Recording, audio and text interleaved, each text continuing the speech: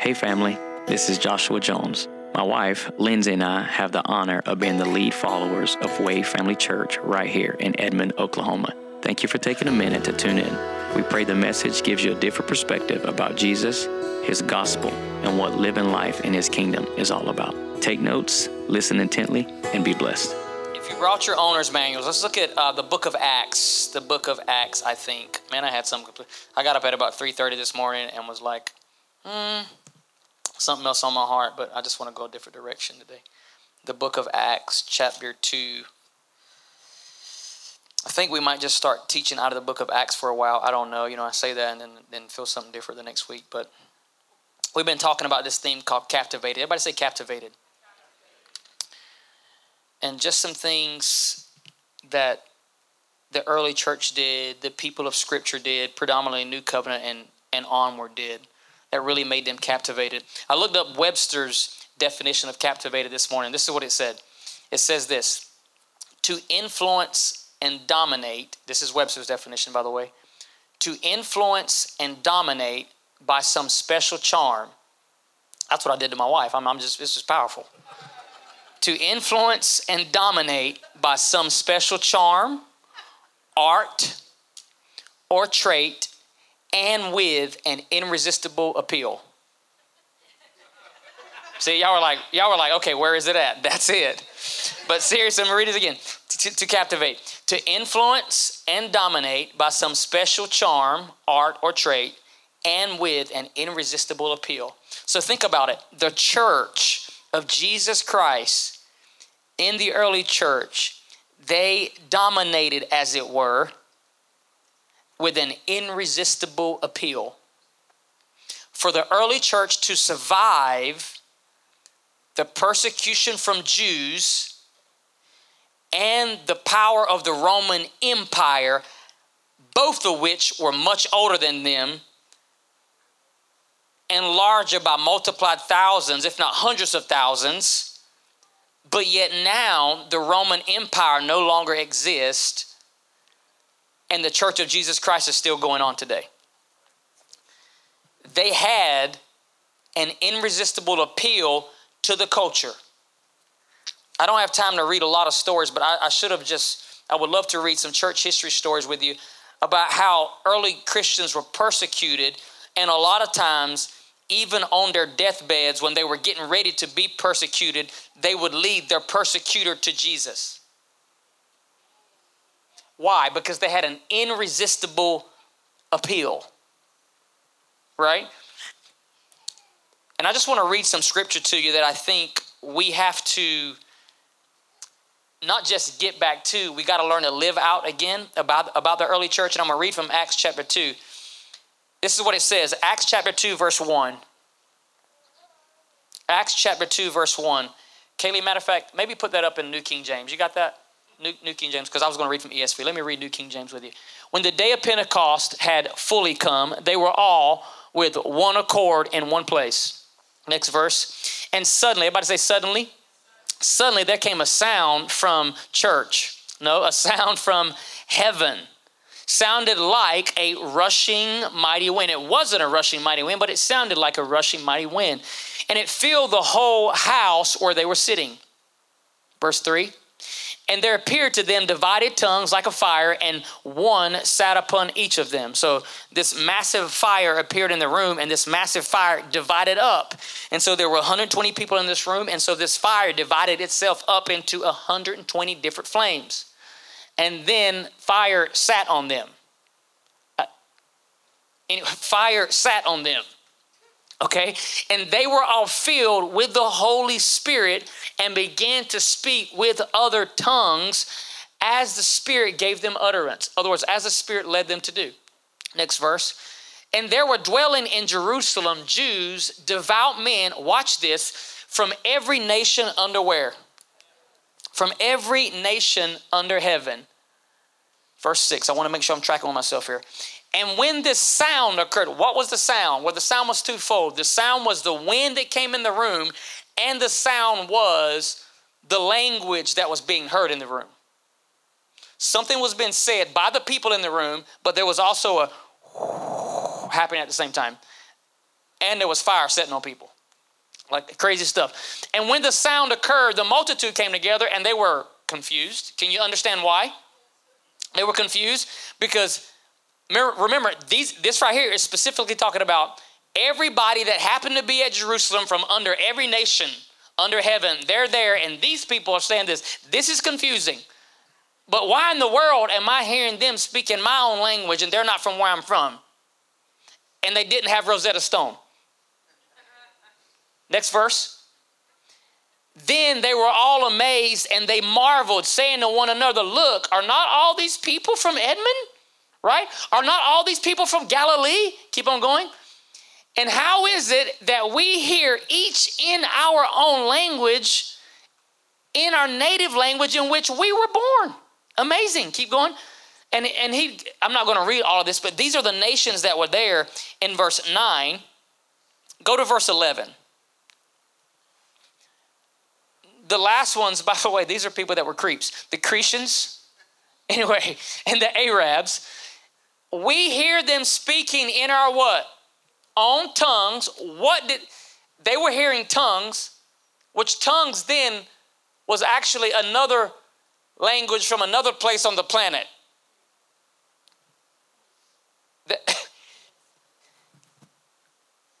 The people speaking didn't know what they were saying, but the people from those other nations who spoke that language knew what they were saying.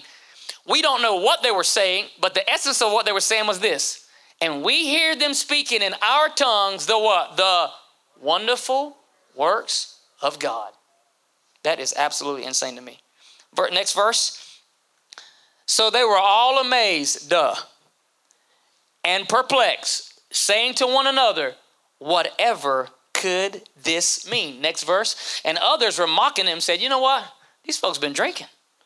They've been having a really good service up there in that room. They're full of new wine, right? But Peter, standing up with the 11, because Judas didn't make the trip, standing up with the 11, raised his voice. And he said to them, you men of Judea and all who dwell in Jerusalem, let this be known to you and listen to my words. For these are not drunk as you suppose. It's only the third hour of the day. You can't even buy alcohol at this time.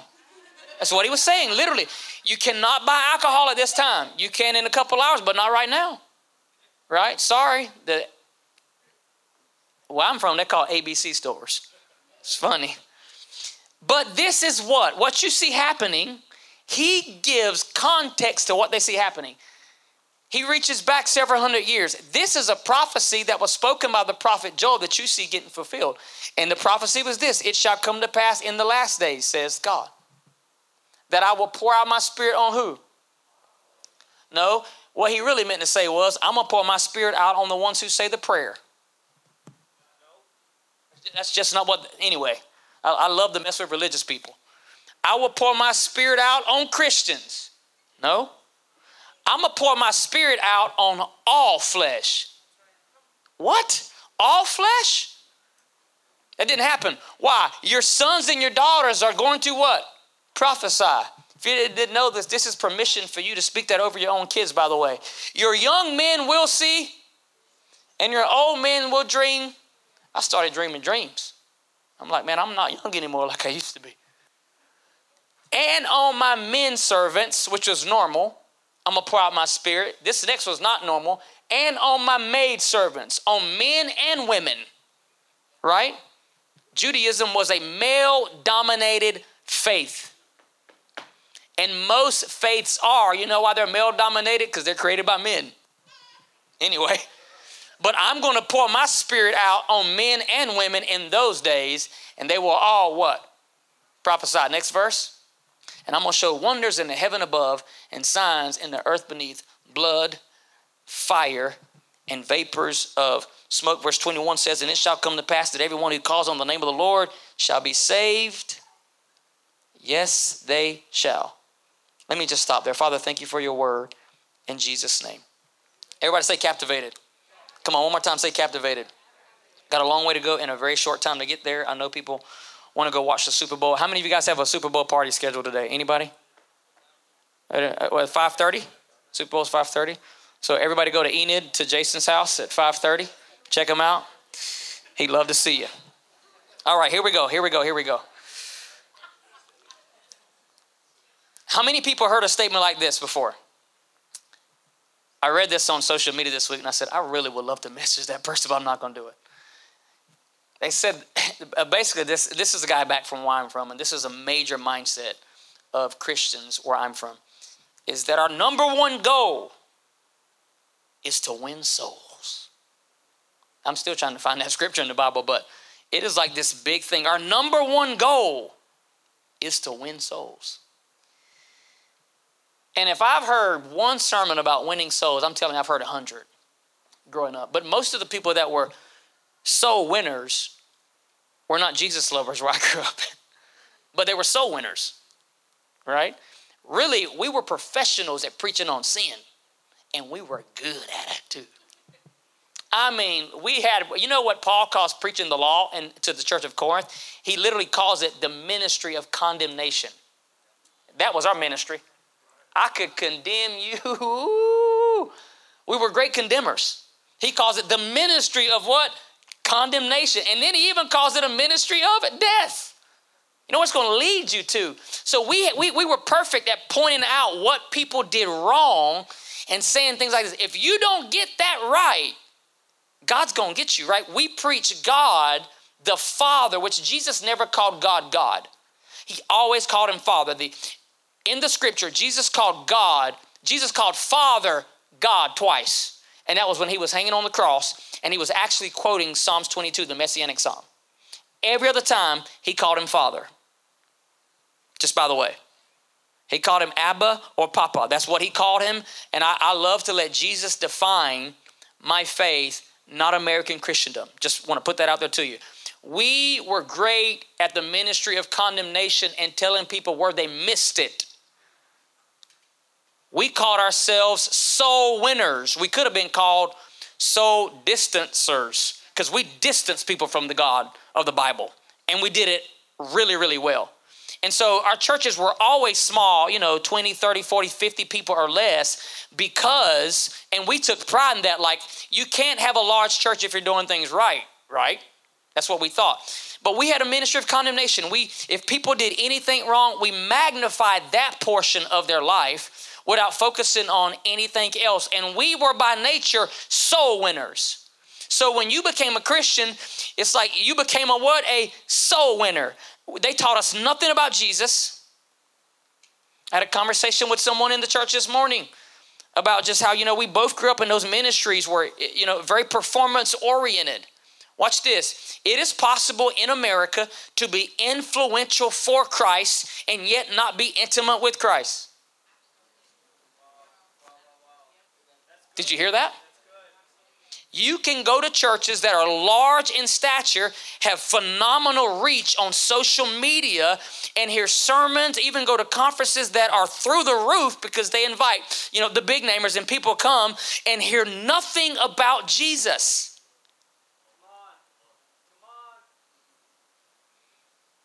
And so is it about being influential? Or is it about being intimate? Because you can be influential for Jesus and not be intimate with Jesus. And I'm going to tell you what that's going to make you. It'll make you what I was. It'll make you a perfect performer. You're trying to get another thumb on your post. But we haven't heard the secret whispers that only come from still waters. The way church is supposed to be a community of people who know what it means to live in proximity to Jesus every single day. Listen, no, every single day. The way church exists to be a family living together in devotion, whose sole purpose is to host the presence of the Lord in our city, not in a church building, in our city, in our homes, in our marketplaces, where we shop, where we do life, where we work. We live fully aware of the God who's always aware of us. Are we more in the presence of Jesus in this room than we are when you're at Crest? No. Are we more in the presence of God in this room than you are when you're at, say, Home Depot? No. We are people who only find life in the presence of God. Man, the early church, listen, guys, I love this scripture. Remember this? Acts 17:28. In him we live, we move, we have our being. In him we live, we move, we have our being. When are we ever not in him? The truth is we're never not in him. And if we are going to be captivating to the people around us, to the community around us, if we're going to have an irresistible appeal, we better have someone that's irresistible. I'll never forget my father-in-law in our staff meeting we were having one time at the gate. He read this study. They had did a study. It was somewhere overseas. I want to say it was like Germany or somewhere, which is a really dark country in terms of faith. And they were trying everything they could to get people to come to church. And it was like 5 to 7 things they listed about things that they were giving away to try to get people to come to church. And I just remember one was I don't remember what kind of candy bar, but the biggest thing that they got them with in Germany was candy bars. I'm like, that'll never work in America. Like, Snickers, doesn't matter, we're not coming, right? But I thought, have we tried Jesus?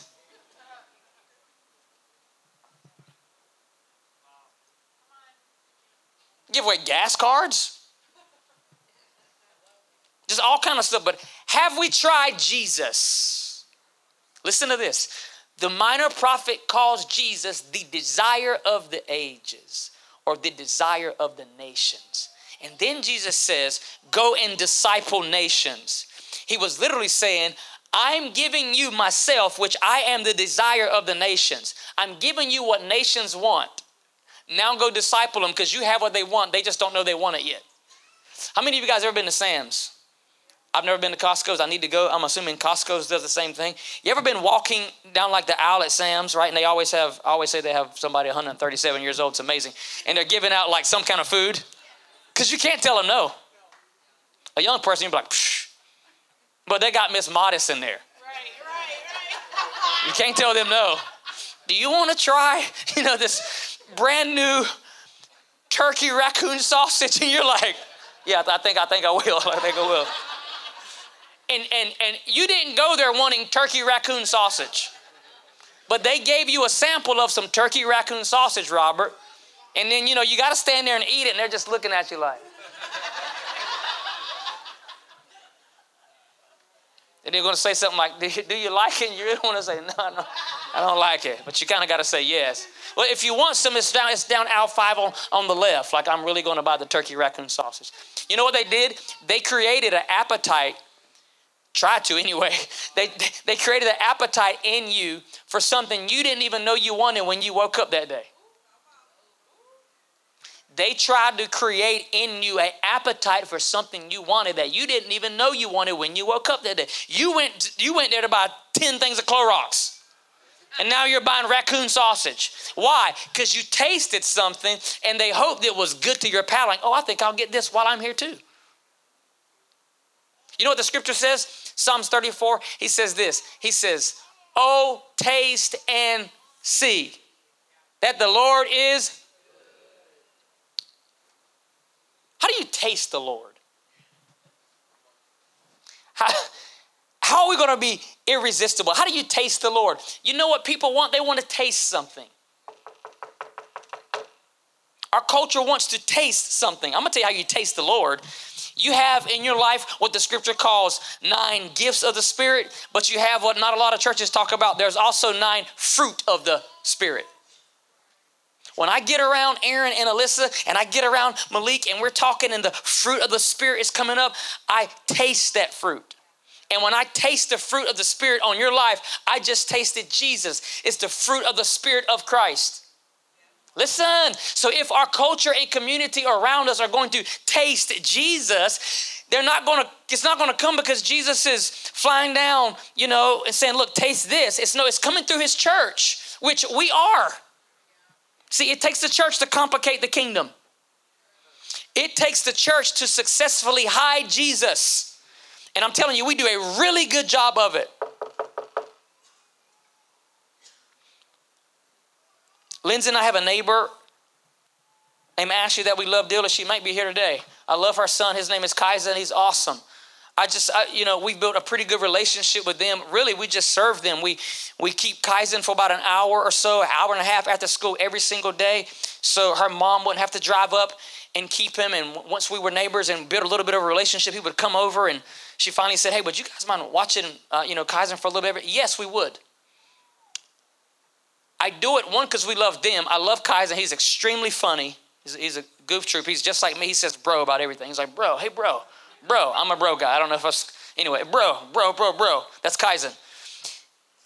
But I'm watching as we serve them, Jason. She's tasting fruit now. She's been to church, I don't know, maybe not quite 10 times in the last 6 months, but she's tasting fruit now. I watched on a post that we made for something we were doing a couple months back. She's like, man, I would love to go to that, but I'm gone. But she's tasting fruit now. She's tasting fruit. She's tasting fruit. I got another neighbor that stays, if you're walking out of my front door, he stays to my left. He's the guy, when you hear me tell the trash can stories, he's the guy. I love taking his trash cans up. Sometimes I forget. And I'm like, man, I forgot to get his trash cans. I've had the best conversations about Christ over a trash can. Not at church, over a trash can. Usually if I catch him in the morning, without fail, he'll say, what's the word for today? I'll be like, oh man, did I read this morning? Oh God, let me go back through my Rolodex of Bible verses. And he'll say, no, like what have you been hearing the Lord say? And we'll have a little conversation. And he's tasting fruit now. Recently, a few weeks back, somebody was leaving out of his house and they were saying some terms I can't say in church. They were fussing outside of his house early in the morning, like 7 o'clock early. Just cussing loud. I mean, just going to get it. And he sends me a message. He said, I saw you outside, man. I apologize for what you heard that young man say. And I said, hey, Ed, no sweat. Can I pray with you about anything? Actually, yeah, you can. Can you pray with me about this? I could have said, well, bless God, brother. You know I'm a Christian and I got kids in this house and you're out here cussing, you filthy heathen, and I ain't going to pray. I pray that God moves you out of the neighborhood. What kind of fruit would that have been? Now my man Tyrus has never come to church. He's never paid tithes here, but he's tasting some fruit though now. And my goal isn't to get him to come to the Way Church. Because the goal of being a Christian, watch this, is not to become a soul winner. I read this quote this week, posted by Casey Doss, who was quoting Chris Green. And Chris Green says, and I absolutely adore this, the goal of being a Christian is not to try to convert people to Christianity. Are you ready for this? It's actually to be Christ to our communities. Because as long as our hook is, I got you, they'll catch on to that in a heartbeat. But when you love them when they've had nasty attitudes, come on somebody, when you love them when they've had filthy language, when you love them when they've done nothing for you, ultimately they'll say, I did nothing for that person, but they love me anyway. Gee, that sounds a lot like, we're getting it maybe. We're getting it lately. And maybe our communities know, well, you're really just trying to get me to go to church so you can pad the numbers. Because y'all know churches don't do that around here, right? In the early church, they followed this man Jesus around for 3.5 years and watched him love on people that were nothing like him. And you know my famous quote, right? People that were nothing like Jesus loved Jesus, and Jesus loved people that were nothing like him. Man, the gospel's good. This ragtag bunch of people who have followed Jesus for 3.5 years, we know the crowd got to several thousand, then it would drop. It would get several thousand, then Jesus would come and say something crazy. I'm like, Jesus, you can build a really good church here. Don't say nothing else stupid. You're good. He would say, there's a lot of people here. They're just here for the bread and the fish. I got to do something. If you really want to follow me, I want you to eat my flesh and drink my blood. And they're like, nope. Waco, Texas right here. Nope, I'm gone. I'm gone. Just Google that. You'll be blessed. Trust me. Like, nope. I'm like, Jesus, you had a good ministry. It was America. You had it. And then you said something crazy and the people are like, and then, and the Bible says the disciples began to look at each other and they said, this is in the Bible. And they said, that is a hard saying. We can't do it. And it says many of his disciples or followers left. And then he looks at the 12. I think John 6. And he says, are you going to go too? And Simon Peter says, to whom shall we go? He said, you alone, you have the words of life. When you speak, it moves me. So I don't understand this eat my flesh, drink my blood stuff. But boy, now on the other side of the cross, man, I hear the glory of communion in there. So yeah, I will gladly eat your flesh and I will gladly drink your blood. Yes, I will gladly enter into divine communion with you. Yes, I will gladly be a part of that great dance with you. This ragtag bunch of men, Jesus has died, been laid in a borrowed tomb and rose, resurrected in 3 days. And he gives them the command, go to Jerusalem and stay there until you be endued with power from on high. They go not knowing. That's a crazy promise from the Lord. They didn't know what the promise was going to look like. By this time, 1 Corinthians 15 says 500 people saw Jesus alive after his resurrection. So possibly we believe at least 500 people heard this, but only 120 gather. 500 heard go and wait, but 120 gather. What happened to the other 380 people? One guy I was reading said this. He says he believed they went and started powerless ministries. You understand that in the new covenant, there is no such thing as a church that wasn't spirit-filled. I bless you with that revelation. There wasn't a church that wasn't spirit-filled. 120 go, and they are there for 10 days before anything happens. I'm trying to get people to come to our prayer, which, by the way, is every second Friday night of the month. If I can get 20, it'll be a victory for me for 1 hour. They're there 10 days and nothing. But on day 10, see, in the old covenant, the Spirit of God, I'm never going to get through this. The Spirit of God in the night when leading them through the wilderness, he was this massive flame. He was big enough to heat over 2 to 3 million people at one time in the desert at nighttime. That same flame, which was the Spirit of God, came in that upper room as one massive flame. Because there was only one flame in the old covenant. The nation had one flame. But God, because of the new covenant, was fixing to do something uniquely different. He was fixing to pour his Spirit out, not just on a nation, but every man and every woman can get to play in the goodness of God now.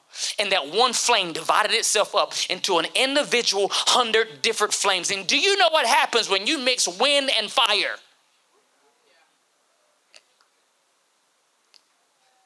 So wind starts blowing in the room and fire starts, this one flame comes and it divides and it starts setting on people. And then tongues from all over, from other nations, starts erupting out of these. They're only Galileans. They didn't have Rosetta Stone, but they start speaking languages that they never went to school to learn.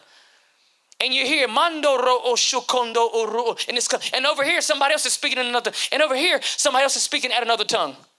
Remember, this is the day of Pentecost, 40 days after Passover. So there are literally thousands and multiplied tens of thousands of people that would have been in Jerusalem at this time from other nations, devout men in Jerusalem, men of stature, men who have authority, men who have renown, men of renown. And they're like, what is coming from that room? What is happening? There's wind, there's fire. I hear strange noises, but the church was being born. Can I tell you something? The church was born in what looked like chaos. The church was born in what looked like chaos, but the church was also born in fire. And the church was born, Mallory, in prayer. You could say intercession. And Peter stumbles out of the room and he hears people asking these questions. What in the world's going on? And Peter says, let me give some definition to what you see. I know you think we're drunk. We're not drunk. Can I ask you something? Their culture didn't have a clue what they were doing inside of that building that day. Do you think people driving down the street really know what we're doing? The people that don't know, to them, we might be Jehovah's Witnesses. I am a witness for Jehovah. Let's get that right. Which many of them do a better job witnessing than we do. Literally. I mean, we'll get on the Mormon brothers here in a minute, but just they out. They out. Peter steps out. And he wants to speak to his culture because they have questions about what just happened. And I want you to know, people outside of the kingdom have questions, some of which I don't have an answer to, but my job is not to try to give an answer for every single question. It is to be love. It is to be Christ to them. Watch this. Watch this.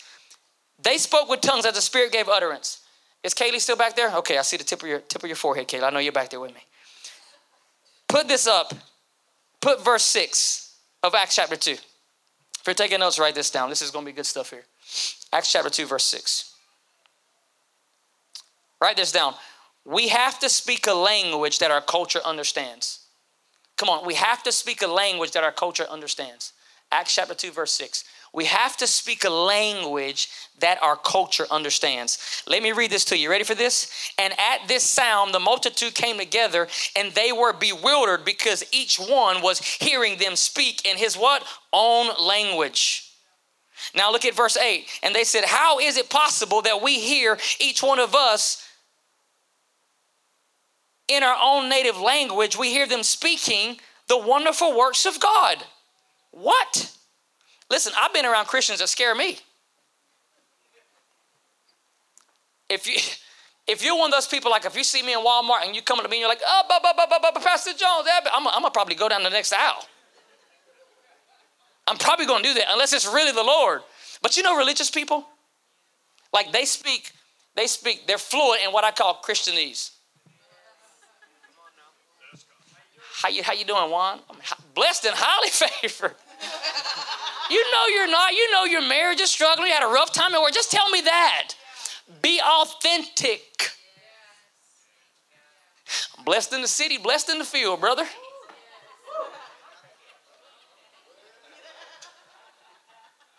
Well, you know, brother, when praises go up.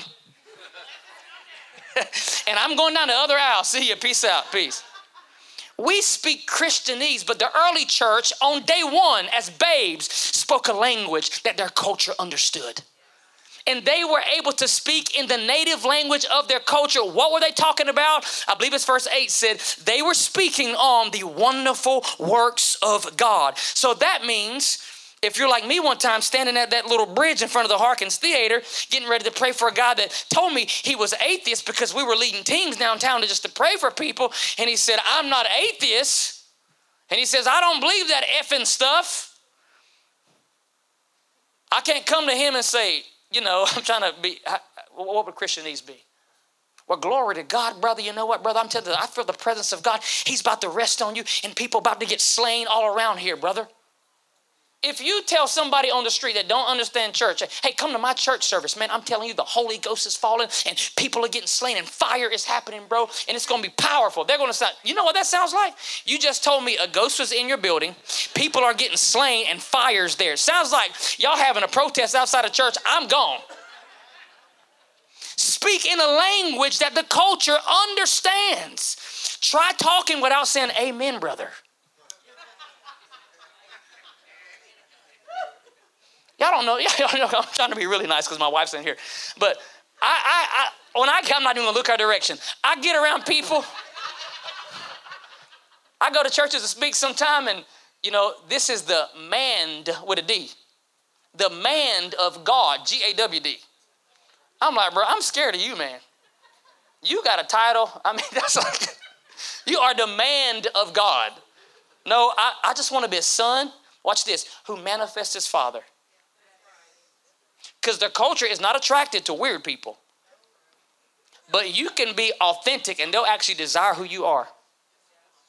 They spoke to their culture in a language that they understood. So, you know, when you're out with your friends, that don't mean you change. I'm just saying, like, be who you are. Because God will always anoint the authentic you. The greatest anointing on the planet are reserved for people who are authentically themselves and care to manifest Jesus and not themselves. I'm going to say it again. The greatest anointing on the planet is reserved for people who want to be authentically themselves and manifest Jesus and not themselves. Be who you are. So, you know what? If you're a bartender, man, be Jesus in the bar. If you're a mechanic, be Jesus at the auto mechanic. Why? speak in a language. Don't go on there saying, you know what, man, I opened up my Strong's Concordance last night and number 5222 in the Hebrew, this word means this. They're going to be like, man, I don't give a rip what your Strong's Concordance says.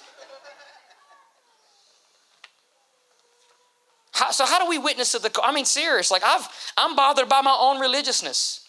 Can I tell you what I'm really bothered by? I'm bothered by the fact that sometimes when I'm out in public, if I get in my own feelings, I'll say, well, I'm at a convenience store, so I probably shouldn't do this. Has that ever happened to anybody? But the church was born in a room, well, watch this, but instantly it fell into the streets. Where are we supposed to be? It was born in a room. Come on, we were born in a room. Some of us, I ain't gonna say nothing what we were conceived at, but most of us were born in a room. But we fell in the streets. We live on the move. And for some reason, church revolves around for us 10:30 to 12:30 or whatever the church time is where we come from. And we're like, wonder why people aren't attracted to us. One, we don't speak their language. Two, we don't live out this life where they are. We have this mindset of we got to get people here. No, 2/3 of God is go. You can call it the great go mission. Go. Go into Jerusalem, go into Judea, go into Samaria, into the uttermost parts of the earth. Go, says Jesus, through the church. Through the church. Can we brag about the wonderful works of God to our community in a language they understand? Last week I went to the eye doctor, babe? Was it last week? Well, whenever the snow was here. I went to the eye doctor right across the street from our house, and I'm in there. And, once again, the people always ask what I'm doing. So I try, you know what, I serve at a church down the street. Where's your church? I tell her where the church is. I don't even like it when they ask me where a church is, but I tell them where the church is. We get into a conversation. And so I just start talking about what we're doing and what I'm feeling and what I'm reading. And so she has a little girl there with her. I like a little girl. And I said, she like Mickey Mouse? She's like, oh, yeah, she loves Mickey Mouse. Okay, I got this. The little girl walks around the corner, and I say, oh, boy. She listen. She come around the corner. She's like, for probably 10 minutes, she had no clue it was me. She'd walk off. I think her name was Mackenzie. I'd be like, oh, Mackenzie. She's like running around like, oh.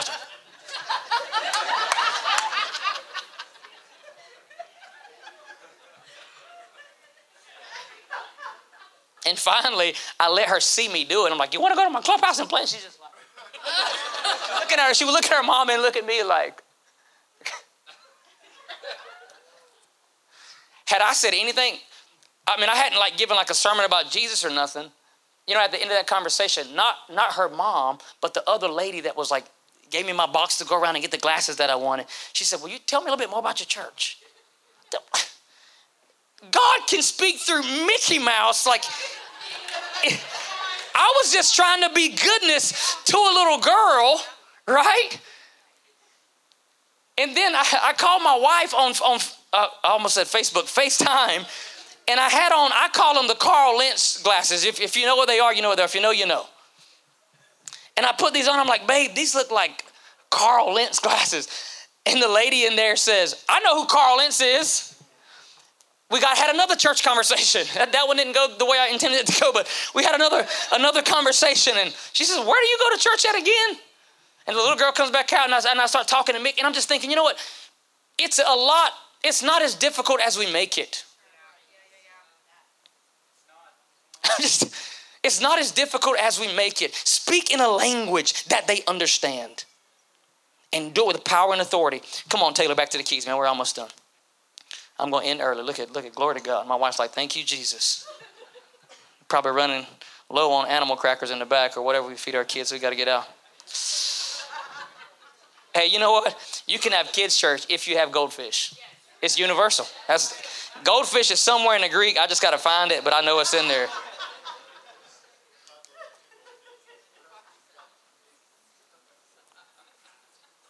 You know what they said? It says this in verse 11, we hear them telling in our own tongues the mighty works of God. And they were all perplexed, verse 12, saying to one another, what does this mean?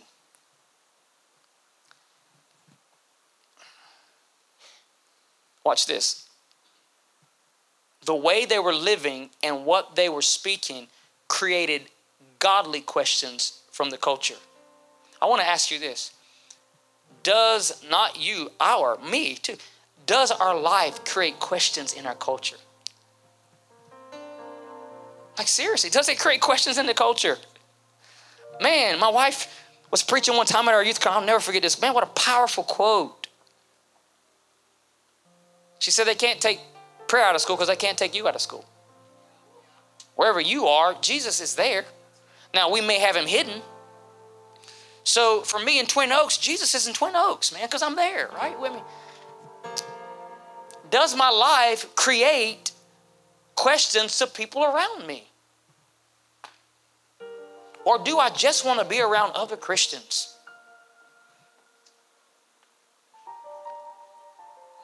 This is a big challenge for us today, man. It's a big challenge for us. It was born in a room, fell into the streets, made their culture ask questions while speaking a language they understood. But not only did they have questions, Peter stood up and said, hey, I do have an answer for that one. And he reached back into scripture. He said, this is that Joel talked about, where God said, I'm going to pour my spirit out on all flesh. On all flesh. I remember September of 2001, being in my living room. It's after midnight in North Carolina. And I got my knees on the floor. I remember specifically having my elbows on this chair that we had. And I said, God, I want to be filled with your spirit. I want to be filled with your spirit. Because that's how I was taught. You had to cry, you had to tarry, you had to cry, you had to tarry. I want to be filled with your spirit. I really didn't know that he'd honestly given me a spirit. He'd already poured it out. They tarried because it hadn't been poured out yet. We don't have to tarry no more. And being filled with God's spirit has absolutely nothing to do with what you feel. Has everything to do with what you believe he's done for you. And I remember once that hit my belly, because I was doing everything, man. I was trying to speak in tongues. I was trying to feel something. I was trying to do everything versus just simply receiving what he had done. And in my living room, the Spirit of God for me that night in a tangible way came upon me. And I remember the first time praying in a heavenly language. And to this day, I still pray in a heavenly language a little bit every day. I don't pray for hours every day, but I do pray in my heavenly language a little bit every day. And Peter said, this thing that's happening right now, this isn't wine talking, guys. Oh, it's wine, but this is new wine. This is heaven born. This is what Joel prophesied. So we got to learn to reach back into the scripture when we do and give answers, watch this, that are scripture based to our culture. And say, this is what was prophesied several hundred years earlier. What you see, this is the outpouring of God's Spirit on all flesh. I love getting around people. I don't know why when I'm around you, I just feel, you know what, you're feeling the outpouring. That's what you're feeling, but nobody's ever told you that. That's what you're feeling. You're feeling the outpouring. You're feeling the outpouring. They caused questions. They gave answers. It was born in a room, but it quickly fell into the streets. And you don't read anywhere else where the church was meant to go back in a room again. You know what Jesus said in Matthew 5:13? He says, you are the salt of the what? Earth. Salt, as long as it remains in the salt shaker, affects nothing. We come to church and we salt each other.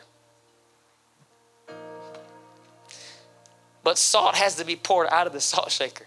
That's why if we'll even let God, if we won't come out of the salt shaker, he says, I'll let COVID get you out. No. Salt has to be shaken out. Sometimes we got to be shaken out of our places of complacency. Because sometimes comfort is killing us, myself included. But God, I'll shake you out. I'll shake you out. But my father-in-law used to say this. He said, salt affects everything it touches, but yet is affected by nothing. When salt touches beef, do they say, boy, that's some beefy salt? No. They say that's what? You and I are made to impact and affect everything we touch. Everything.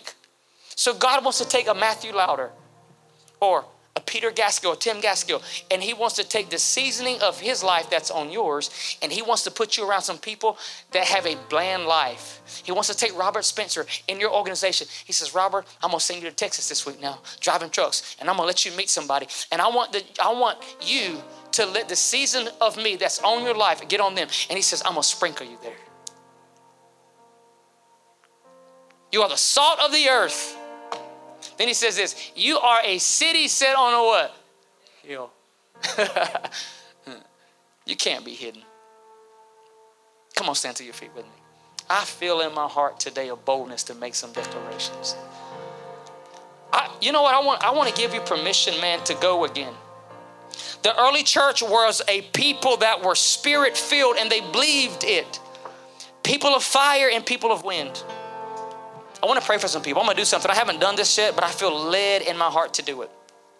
We will pray for anything that you have need of today. You know why? Because I believe the Spirit of God wants to trump or conquer anything that's trying to conquer you.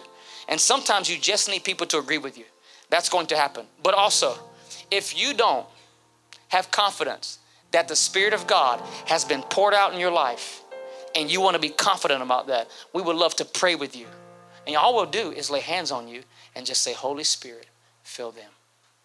I promise you, I will try to keep my faith as much and as often as I can, as simple as possible. I don't want to complicate it with this crazy prayer. I just want to say, Holy Spirit, thank you. Fill them in Jesus' name. He's never seen one hungry person that he didn't give more of himself to, because that's always his desire. If you're in this room right now and you want, watch this, and you want to be filled with the Holy Spirit in a tangible, evidential way, I want you to get up out of your seat and come right now. I'm telling you, he wants to empower you, endue you with himself, because you are supposed to be creating questions in the culture. Come on, if that's you, I want you to get out of your seat and come right now. Likewise, if there's anything else in your life you want to be ministered to and have somebody pray with you about, come on, just get out of your seat. I'm telling you, miracles are in the room right now in Jesus' name. If that's not you, I want to give you permission. I want our team to play and we're going to minister to people for a little bit. But if that's not you, I want to give you permission to be released. Go get your kids. Have an amazing evening. Lindsay and I love you. Our whole team, we love you. And I look forward to seeing you all next week. God bless you guys. Have an amazing day. Thank you for taking a moment to listen in to what Jesus is doing right here at Way Family Church in Edmond, Oklahoma. If you want to be a part of helping us to continue to share the gospel and get it out to as many people as we can, you can do that via Cash App at $Way Family Church, or you can visit our website at wayfamilychurch.com and click on the Giving tab. For more information about Way Family Church, you can connect with us on all social media platforms or simply go to wayfamilychurch.com. Be blessed.